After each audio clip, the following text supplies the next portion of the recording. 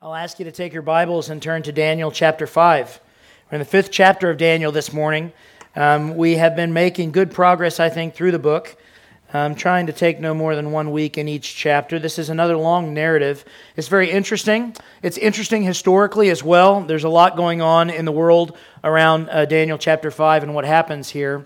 I'll start off by just giving you a moment of perspective. So we read in chapter 4 last week that Nebuchadnezzar, well into his reign, this great king of Babylon, this great king in world history, frankly, was humbled by God. There is archaeological evidence to suggest that God's word is pretty accurate when it comes to the humbling of Nebuchadnezzar. There appears a time later in his life when he is absent from the throne for an extended period of time. Now, there's no archaeological explanation for why he's absent. He's simply not ruling. He's still alive. He returns to rule. But in the decrees that we have from Babylon at this point in time, Nebuchadnezzar is not the king issuing them. And of course, that makes sense. If you were a part of a kingdom as grand and an empire as large as the Babylonian Empire, the dominant empire of the world, so that all of the other peoples around you had been subjugated, and they were looking towards strong leadership, strong centralized leadership in the capital city of Babylon. If the king were under some mental distress, that's not something you would publicize. That's not something that you would want to spread around. And so he does return to power, finishes out his life. He dies. We have chapter 4, this great recount of his experience with the God of Israel, with Daniel's God. There are other accounts like that about the Babylonian king. I won't get into the evidence of that, but chapter 4 is a very compelling chapter. I do expect, based on chapter 4, that I might very well one day meet Nebuchadnezzar in heaven. We will see. Either way, chapter 4 makes it clear that Nebuchadnezzar had learned his lesson. He understood that God had it in his power to raise up whomever he would raise up, and to cast down whomever he would cast down.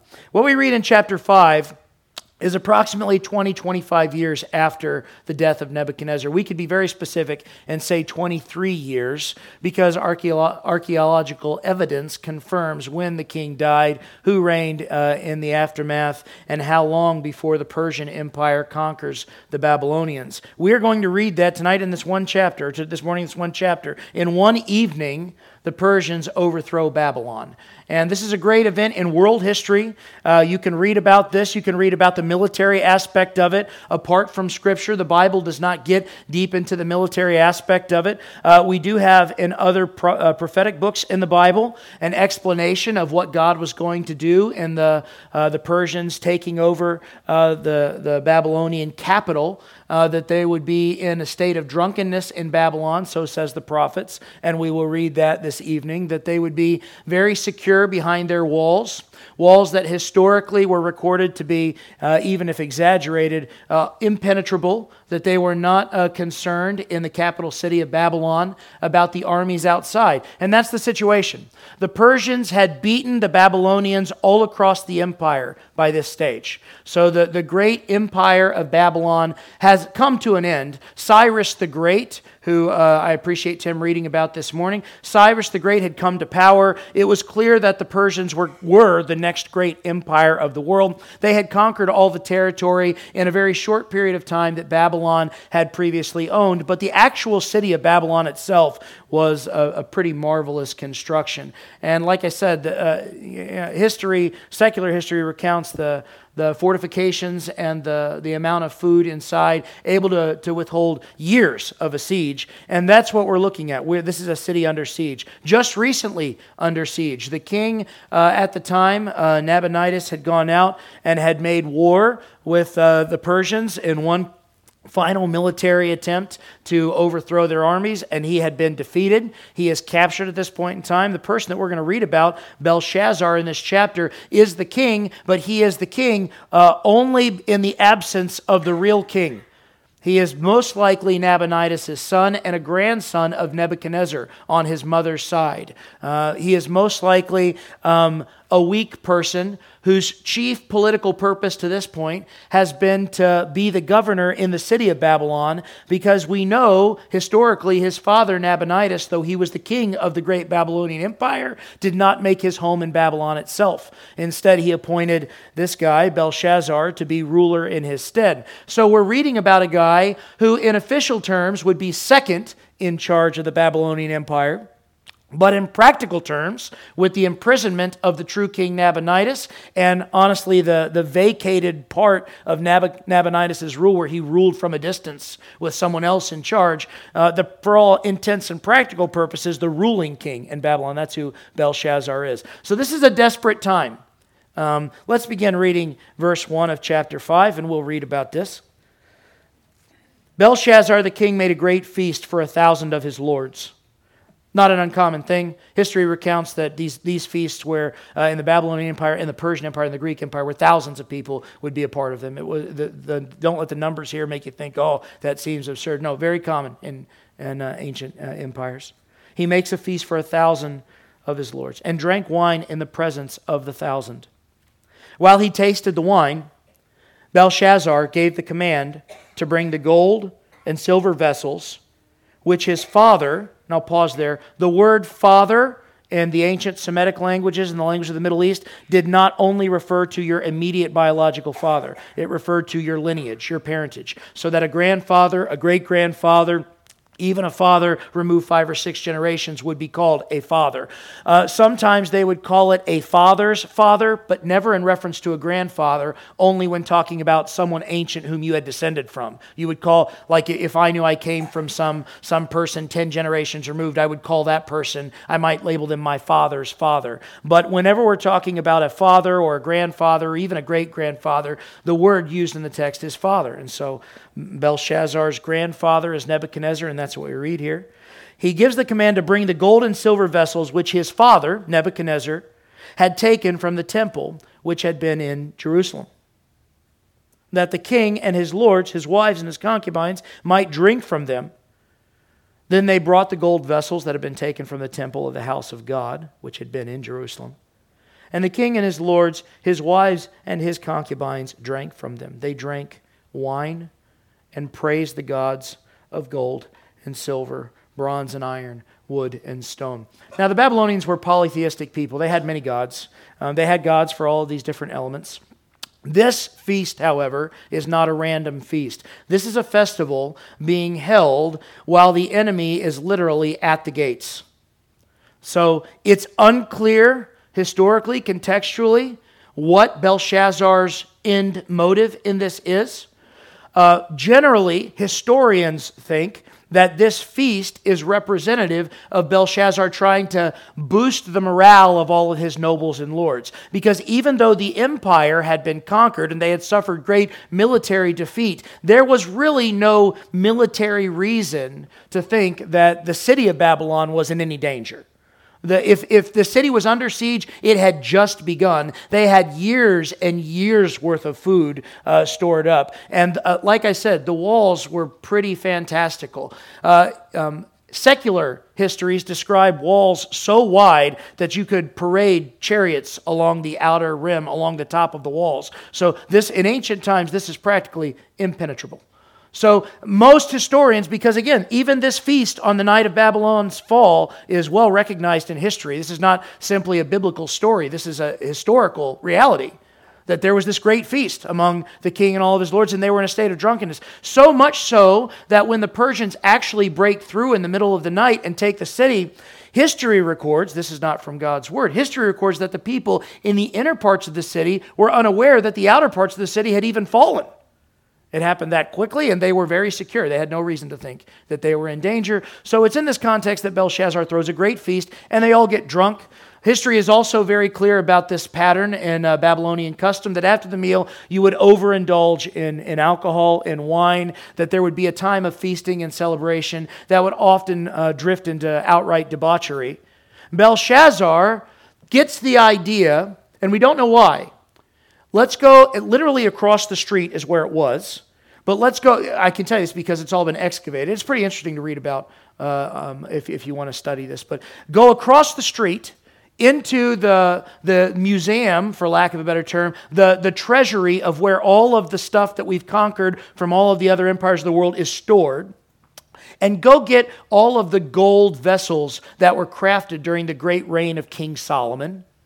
Okay, go get all of the gold utensils that were in Solomon's great temple, which was one of the wonders that the world knew about at this time. So he's really picking, go get some of the most marvelous stuff that we've ever taken back and bring it in here, and we're all going to drink with it. We're all going to get drunk with it. Now, it was unlikely there were 1,000 of these things, so they're drinking and passing this stuff around, and they've gone beyond soberness and sobriety at this point in time. They're well advanced into the stage. But the stuff that they are using is stuff that God had sanctified and had cleansed for use in his holy temple, which the Babylonians had destroyed.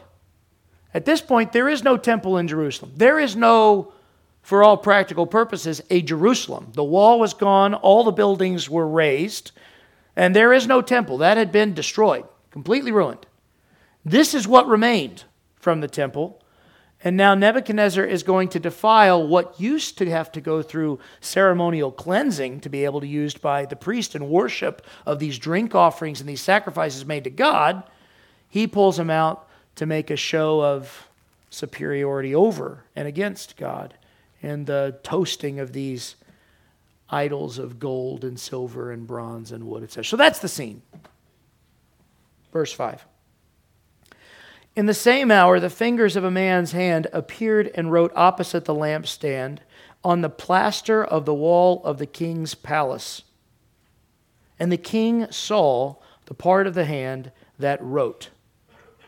That would be a disturbing thing. Now, I told you that we've excavated much of Babylon, not me personally, but people have. And you can read about this.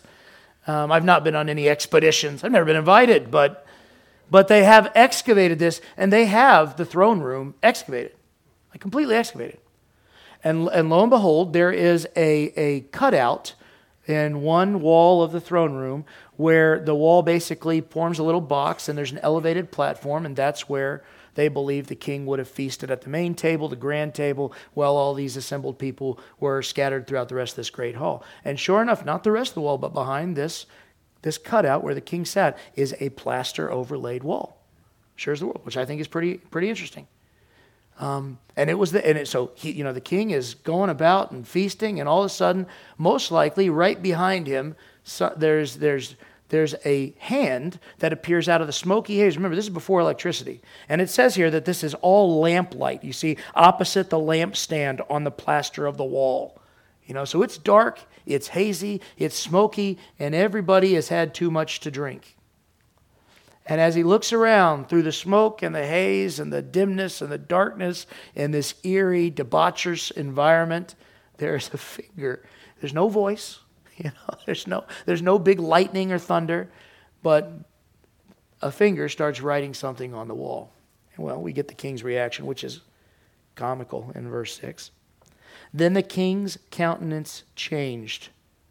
You think? Yeah. Countenance is how he appeared physically. Like visibly in front of 1,000 lords, the king's face changed. And his thoughts troubled him. I bet they did. Now it has, so that the joints of his hips were loosened and his knees knocked against each other. Some of your translations may have something else.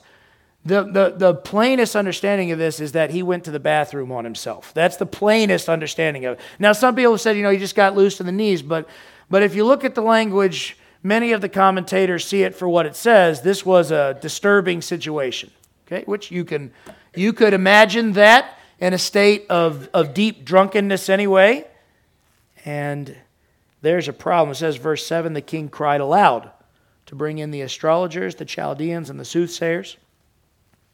The king spoke, saying to the wise men of Babylon, whoever reads this writing and tells me its interpretation shall be clothed with purple and have a chain of gold around his neck, and he shall be the third ruler of the kingdom.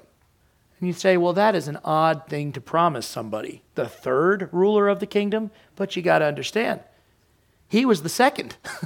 This is the highest he could elevate somebody without stepping off the throne himself. The third, Nabonidus, has already gone out to fight and been captured. He's number 2. The best he can offer is number 3.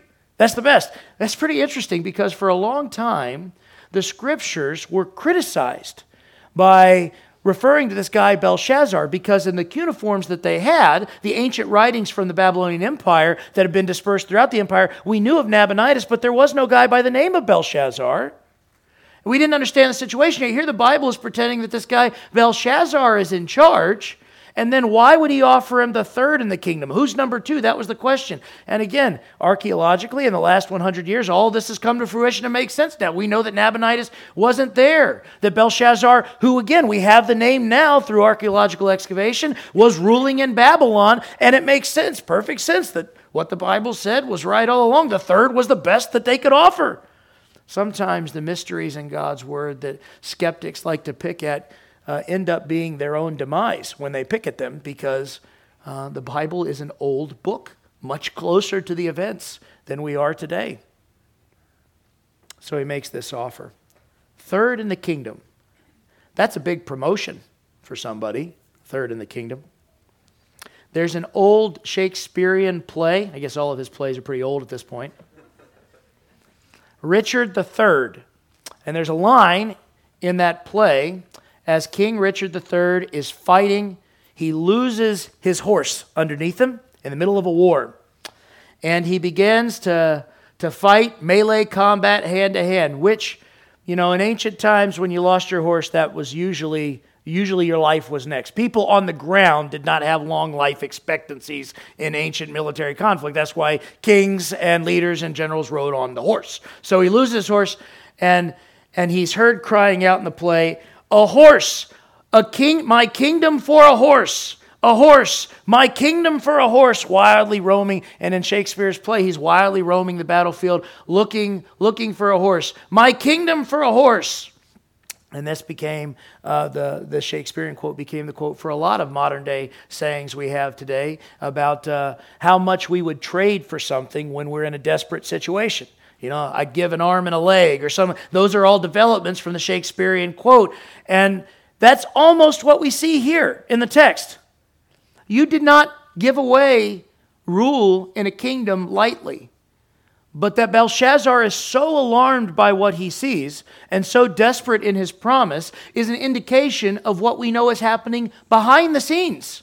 That his entire existence, his rule, and what remains of his kingdom are already under threat, and this is desperation at this point in time. Well, it says, verse 8, "Now all the king's wise men came, but they could not read the writing or make known to the king its interpretation. Then King Belshazzar was greatly troubled. His countenance was changed, and his lords were astonished." The queen. Now, when it says the queen, it most likely means his mother and not his wife. Okay? And again, same with the word father. This word for queen did not necessarily mean the wife of the king. It meant the queen mother. It could mean, and you see from the context, we're going to read why it is more likely that it is the queen mother, because she seems to have a very strong recollection of things that have happened in the past that Belshazzar is neglecting and not paying attention to. It says, "So then the queen, because of the words of the king and his lords, came to the banquet hall." I find it interesting that she wasn't there. She wasn't a part of all this. I wonder if she even approved of all of this, if she thought this was prudent. The greatness of Babylon has fallen, and you have the height of Nebuchadnezzar, and then a couple of rulers after him who don't live very long because they're not very good. And now we have the spoiled brats in charge who are bad leaders, bad military commanders, bad kings. And here they are at a time when they need good leadership the most, and everybody's getting drunk in the palace. And so she wasn't any part of this. Now, I don't know if that's how she felt, but that's what it looks like to me. She enters the banquet hall. The queen spoke, saying, "O king, live forever. Do not let your thoughts trouble you, nor let your countenance change. There is a man in your kingdom in whom is the Spirit of the Holy God. And in the days of your father," talking of Nebuchadnezzar, "light and understanding and wisdom, like the wisdom of the gods, were found in him. And King Nebuchadnezzar, your father the king, You almost hear an emphasis here of she's trying to get this guy to man up and be a king. There's the emphasis on the good king, the powerful king, and compared to you, your father the king, made him chief of the magicians, astrologers, Chaldeans, and soothsayers. Inasmuch as an excellent spirit, knowledge, understanding, interpreting dreams, solving riddles, and explaining enigmas were found in this Daniel, whom the king named Belteshazzar. Now let Daniel be called, and he will give the interpretation. Now there's a couple of things here that I just can't help but point out. Number one, the name Belteshazzar is not fundamentally different from the name Belshazzar. It's extremely possible that this boy, who's probably no more than his 20s, was named after the famous Belteshazzar throughout the entire empire. We also know from what unfolds here that he already knew who this guy was, and he already knew what had happened. See, from the start of Nebuchadnezzar's rule to the conquering of Jerusalem, when Daniel's taken captive, to this very night, it's been 70 years. 70 years of time. Daniel was a teenager. A very early teenager, most likely, when he was taken captive to Babylon. And now, 70 years later, he is an old man. He had a long and prosperous reign with Nebuchadnezzar in Babylon. But when Nebuchadnezzar died, Daniel falls off the radar. Now, at this point, Daniel himself would have been in his 50s, which is an old man in ancient times. Some of you thinking it feels like an old man now, but an old man in ancient times. And so it's most likely he's in semi-retirement either by choice or being pushed out the way. I even wonder if this specific affront to the God of Israel by go get the stuff from the temple in Jerusalem is not a deliberate rebellion against all of the stuff that this guy has grown up hearing about the great God of Israel from his childhood. From his grandfather, from his grandmother, from the history of the people. So she says, look, let's quit messing around with all this. That there's a guy that can help you here. Go get him. Verse 13. Then Daniel was brought in before the king. The king spoke and said to Daniel, are you that Daniel? See, he knows who he's talking about. Are you that Daniel, who is one of the captives from Judah, whom my father the king brought from Judah? I have heard of you, that the Spirit of God is in you, and that light and understanding and excellent wisdom are found in you. Now the wise men, the astrologers, have been brought in before me, that they should read this writing and make known to me its interpretation. But they could not give the interpretation of the thing. Daniel says, yeah, I've been down that road before. We've gone through this a few times. And I have heard of you that you can give interpretations and explain enigmas. Now, if you can read the writing and make known to me its interpretation, you shall be clothed with purple, have a chain of gold around your neck, and shall be the third ruler in the kingdom. Then Daniel answered and said before the king, let your gifts be for yourself. I would think strangely of you if that wasn't your most favorite verse in the whole chapter here. I mean, that's got to be the best verse in the entire chapter. This is not a young guy who would be tempted by wealth and power, and he wasn't tempted by wealth and power when he was a young guy. And now, 80s, 90s, almost dead Daniel is not interested in whatever this guy can give him. What's the modern day vernacular of this? Now keep it, man. I don't need this. You keep it. Let your gifts be for yourself. Give your rewards to another. Yet I will read the writing to the king and make known to him the interpretation. O king, and notice he does not say, O king, live forever. That has been the refrain from the first chapter. Not this time. O king, the Most High God gave Nebuchadnezzar your father a kingdom and majesty, glory and honor. I think Nebuchadnezzar was Daniel's friend. They seem to have developed a bond as you read through the first 4 chapters of this. And Daniel was an Israelite, but he can't be any more happy about what's happened in Babylon the last 20 years than the Queen Mother or anybody else. Verse 19, and because of the majesty that he gave him, all peoples, nations, and languages trembled and feared before him. Whomever he wished, he executed. Whomever he wished, he kept alive. Whomever he wished, he set up. And whomever he wished, he put down. But when his heart was lifted up, and his spirit was hardened in pride, he was deposed from his kingly throne, and they took his glory from him. Then he was driven from the sons of men. His heart was made like the beasts, and his dwelling was with the wild donkeys. They fed him with grass like oxen. His body was wet with the dew of heaven, till he knew that the Most High God rules in the kingdom of men and appoints it over whomever he chooses. Now look at verse 22. Here is the nail in the coffin. But you, his son Belshazzar, have not humbled your heart, although you knew all this.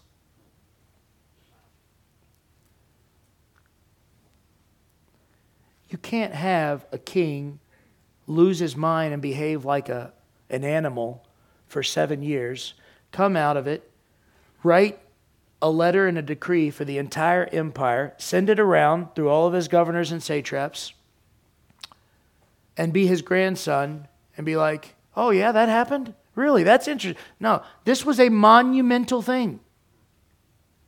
And he knew it. He knew it. But he didn't care. Although you knew all this, and then verse 23, you have lifted yourself up against the Lord of heaven. It's not just that you knew this and decided not to do anything about it.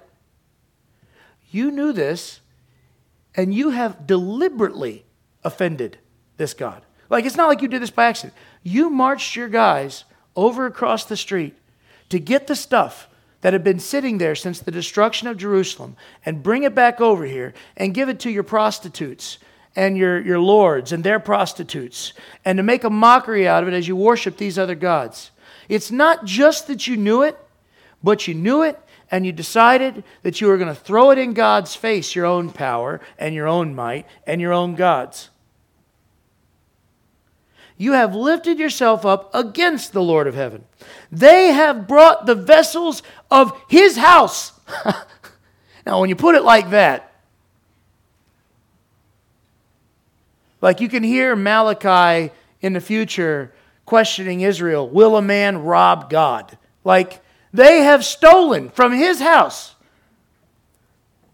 And you and your lords, your wives, and your concubines have drunk wine from them, and you have praised the gods of silver and gold, bronze and iron, wood and stone, which do not see or hear or know. All of those gods who you're praying, they don't see your worship. They don't hear your worship. They don't know you exist. They're not real. They're not going to save you from the Persians, and they're not going to save you from my God. You have chosen the wrong side, man. Whenever I see someone make a foolish decision in life with terrible consequences, I know this is not the most spiritual thing in the world. I know it's borderline sacrilegious. But I think of Indiana Jones. And if you've never seen Indiana Jones, I think of Indiana Jones. And I think of this scene in Indiana Jones where this rich guy is trying to pick out the holy grail that he thinks Jesus would have drank from. And he picks out this splendorous thing. Some of you have seen this movie and you know what I'm talking about. And he picks out, surely this is, and then he drinks it. And it does not go well for him from there. And then there's this knight who's been living for a long time. And he says, just plainly, you have chosen poorly. And do you say, you think? This guy, with full knowledge here, has chosen sides. And Daniel is telling him, you have made the wrong decision. You have made the wrong decision.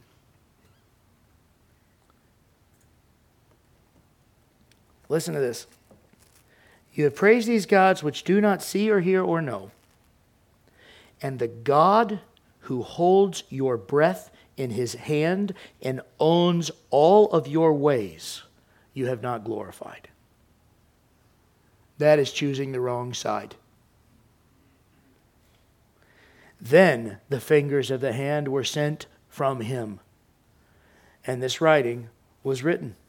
And this is the inscription that was written.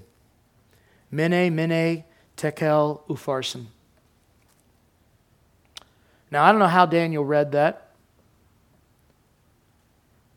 The words themselves are not overly challenging in the original language, but clearly this was written in a way, whether, and it's, if you read a good Bible commentary, they'll give you like 3 or 4 different ways, but it was written in a way where it was not obvious. One of the ways they would write in cuneiform is they would omit the vowels in the ancient language. And if you omit the vowels, like mene and mene, the word would just be mn, mn. And because you're omitting the vowels and you're only putting mn, mn, that word could have been a lot of different words, depending on what vowels you plug in. So, one of the better explanations I've heard of this is it's written on the wall in cuneiform with the vowels omitted, so it's not clear. They see mn, mn, but it's unclear which word that's supposed to be with the vowels. But Daniel looks at it, he knows exactly what each of these were, the correct word for each of these things that are written on the wall. And he just tells them, these are the words. And the words were not foreign. It says, then this is the interpretation. Mene, God has numbered your kingdom and finished it. Tekel, you have been weighed in the balances and found wanting. Perez, your kingdom has been divided and given to the Medes and Persians. The last word, Perez, meaning divided, but also a word that would come to describe the Persians themselves. Perez. Then Belshazzar gave the command. They clothed Daniel with purple, put a chain of gold around his neck, and made a proclamation concerning him that he should be the third ruler in the kingdom. It's got to be right up there with the shortest reigns in history.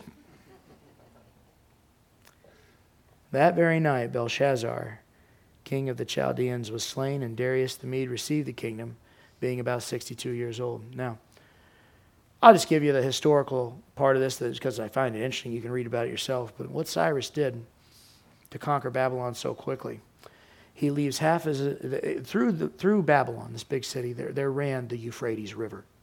I mean, these cities were not like, they weren't New Paris. Okay, these were massive cities in circumference and walled. Okay, and through the city ran the great Euphrates River, and it was obviously protected by gates but the gates themselves weren't the protection. The depth of the Euphrates was the protection. And this was a full-blown, moving, raging roar. This was a river. Okay, this was a full-blown thing, and the walls were around the river, so they ran right through the walls. Cyrus put his army on one side of the walls where the river came in, and on the other side of the walls where the river came out, and he left them there. And he took all of his slaves and all of his people, and they went way upstream, and they began digging early in the evening. And they diverted water away from the Euphrates.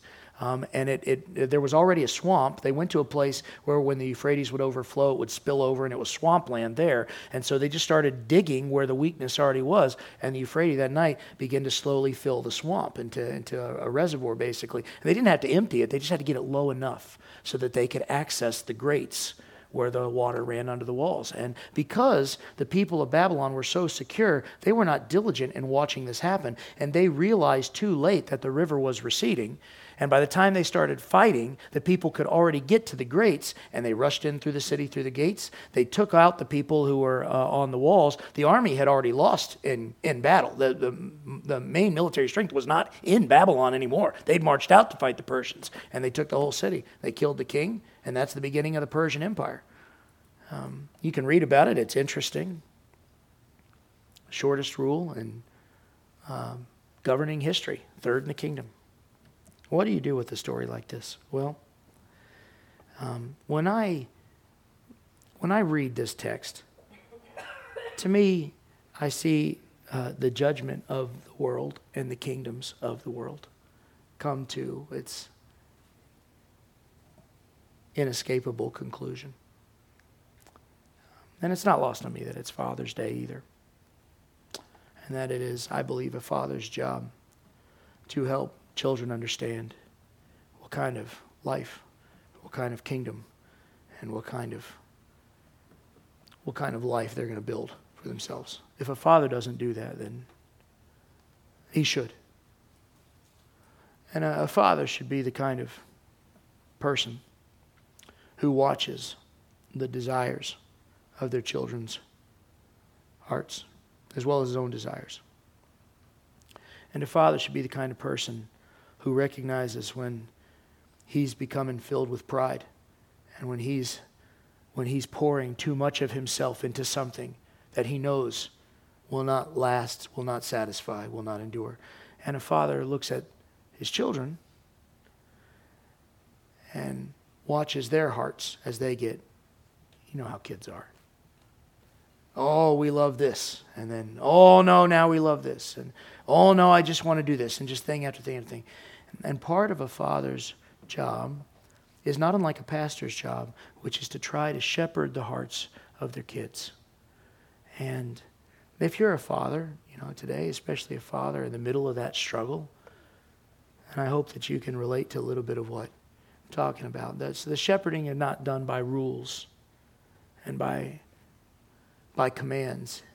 It's done by reasoning, trying to speak to your child's mind. It's not enough that they simply obey. They should obey.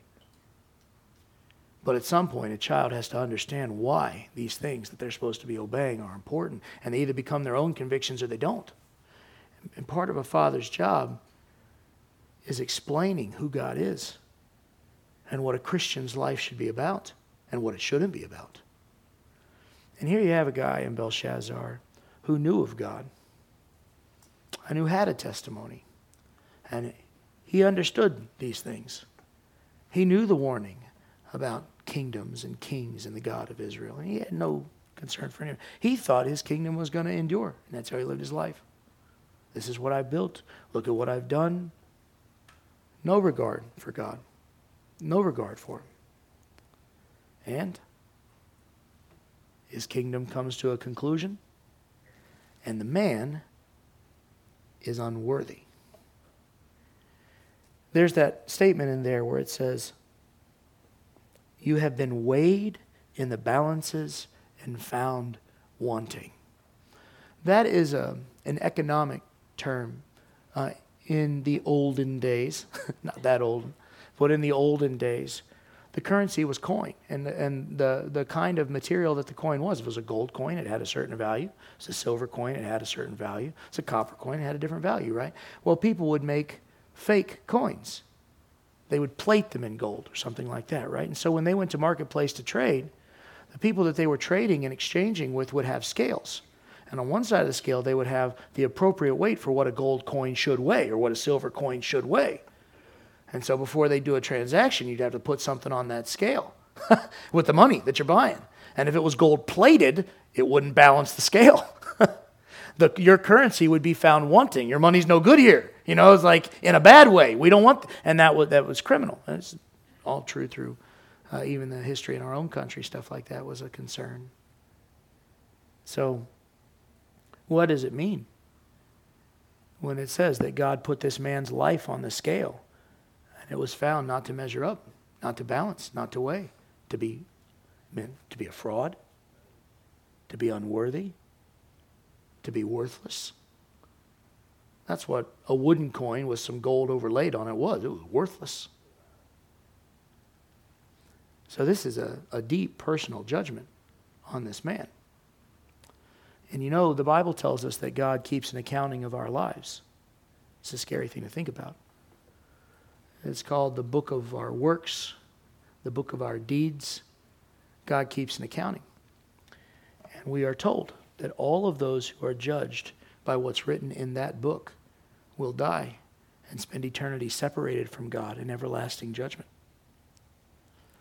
But there's another book called the Book of Life that's not based on an accounting of our works, but that's based on the work of what Jesus Christ has done. In fact, it's called the Lamb's Book of Life.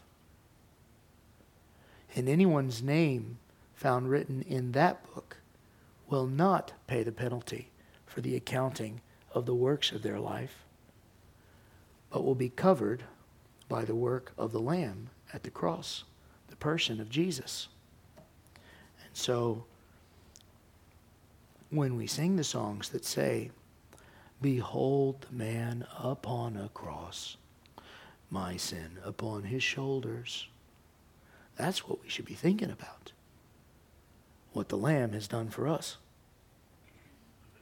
"Ashamed I hear my mocking voice call out among the scoffers."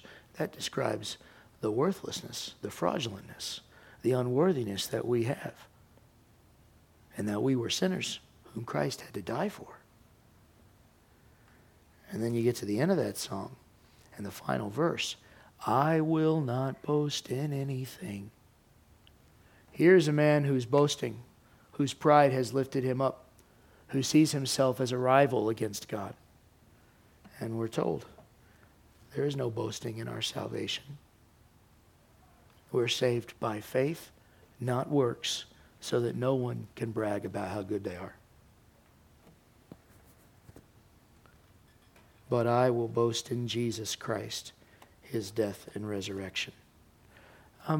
I guess my question to you in closing is this. What are you building with your life? What kingdom are you building a life for yourself in? Because if it's anything to do with the kingdom of this world, it's done. It's dust. 1 John tells us, "For this world and the things in this world are perishing." But for the Christian, the great promise of God is that all who come to Jesus Christ by faith will be given an inheritance and a citizenship in a new kingdom, a kingdom that is not fading. And much of the book of Daniel is about that kingdom. And so when you look at the unworthiness of a Belshazzar, even if you are a Christian who professes faith in Jesus Christ, I hope that you feel some sense of the challenge here of which kingdom are you actually taking pride in? Which kingdom are you actually building a life for yourself in? Because one is passing away, and that comes to a climactic end for this guy in Daniel chapter 5. Whatever you build for yourself on this earth will also come to a climactic end. My daughter just started working at a hospital as a student nurse. She's not a nurse yet. Very first day of work, she comes home and she says, "Dad, someone died today." That happens at hospitals every day.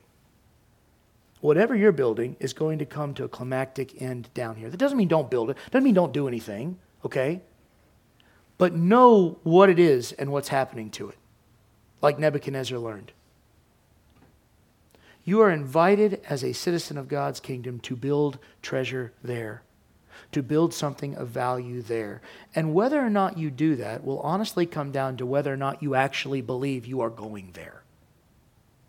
People who talk about heaven like it's, "I hope I don't go to hell," it doesn't surprise me when they don't build much of a life for themselves there. They don't live like they believe they're actually going. It's more like, "I just hope I don't go to hell."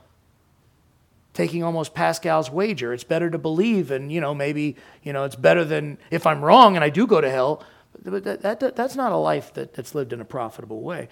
The believer knows whom they believed in, and they know where their kingdom is. And their treasure is not tied up in this world, like a Paul, like a Peter. Their treasure is tied up in the kingdom of God. And it's real. And they know it's real. And they live like it's real.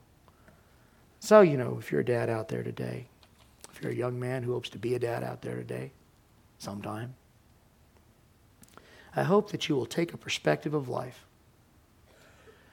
that sees it as one of your main objectives to model good kingdom living and to shepherd your children to live that way too. I can't think of a better focus to raise your children as a Christian father. Let's close with a word of prayer.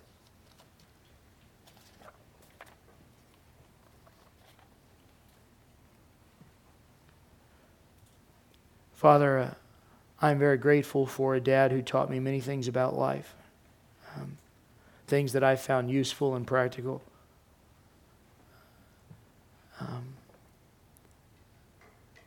I'm thankful for a father who took an interest in the things that I took an interest in and wanted me to take an interest in the things that he took an interest in. I pray for my dad this morning, that you'll strengthen him. Father, I'm very grateful for a dad who raised me to take your kingdom seriously and to treasure the appropriate things. Father, I ask that as a heavenly Father to us, whether we know a biological father who's raised us that way or not, that we will look to your word and find in your word the instruction that we need to raise kingdom children, to be kingdom people, so that when we die, our lives will not be found out of balance, but we will find that we have lived in a way worthy of your kingdom, and we'll hear the welcome of, "Well done, my good and faithful servant. Enter into the joy of your master." You are a good Lord, a faithful God. We give our hearts to you. It's in Jesus' name that I pray.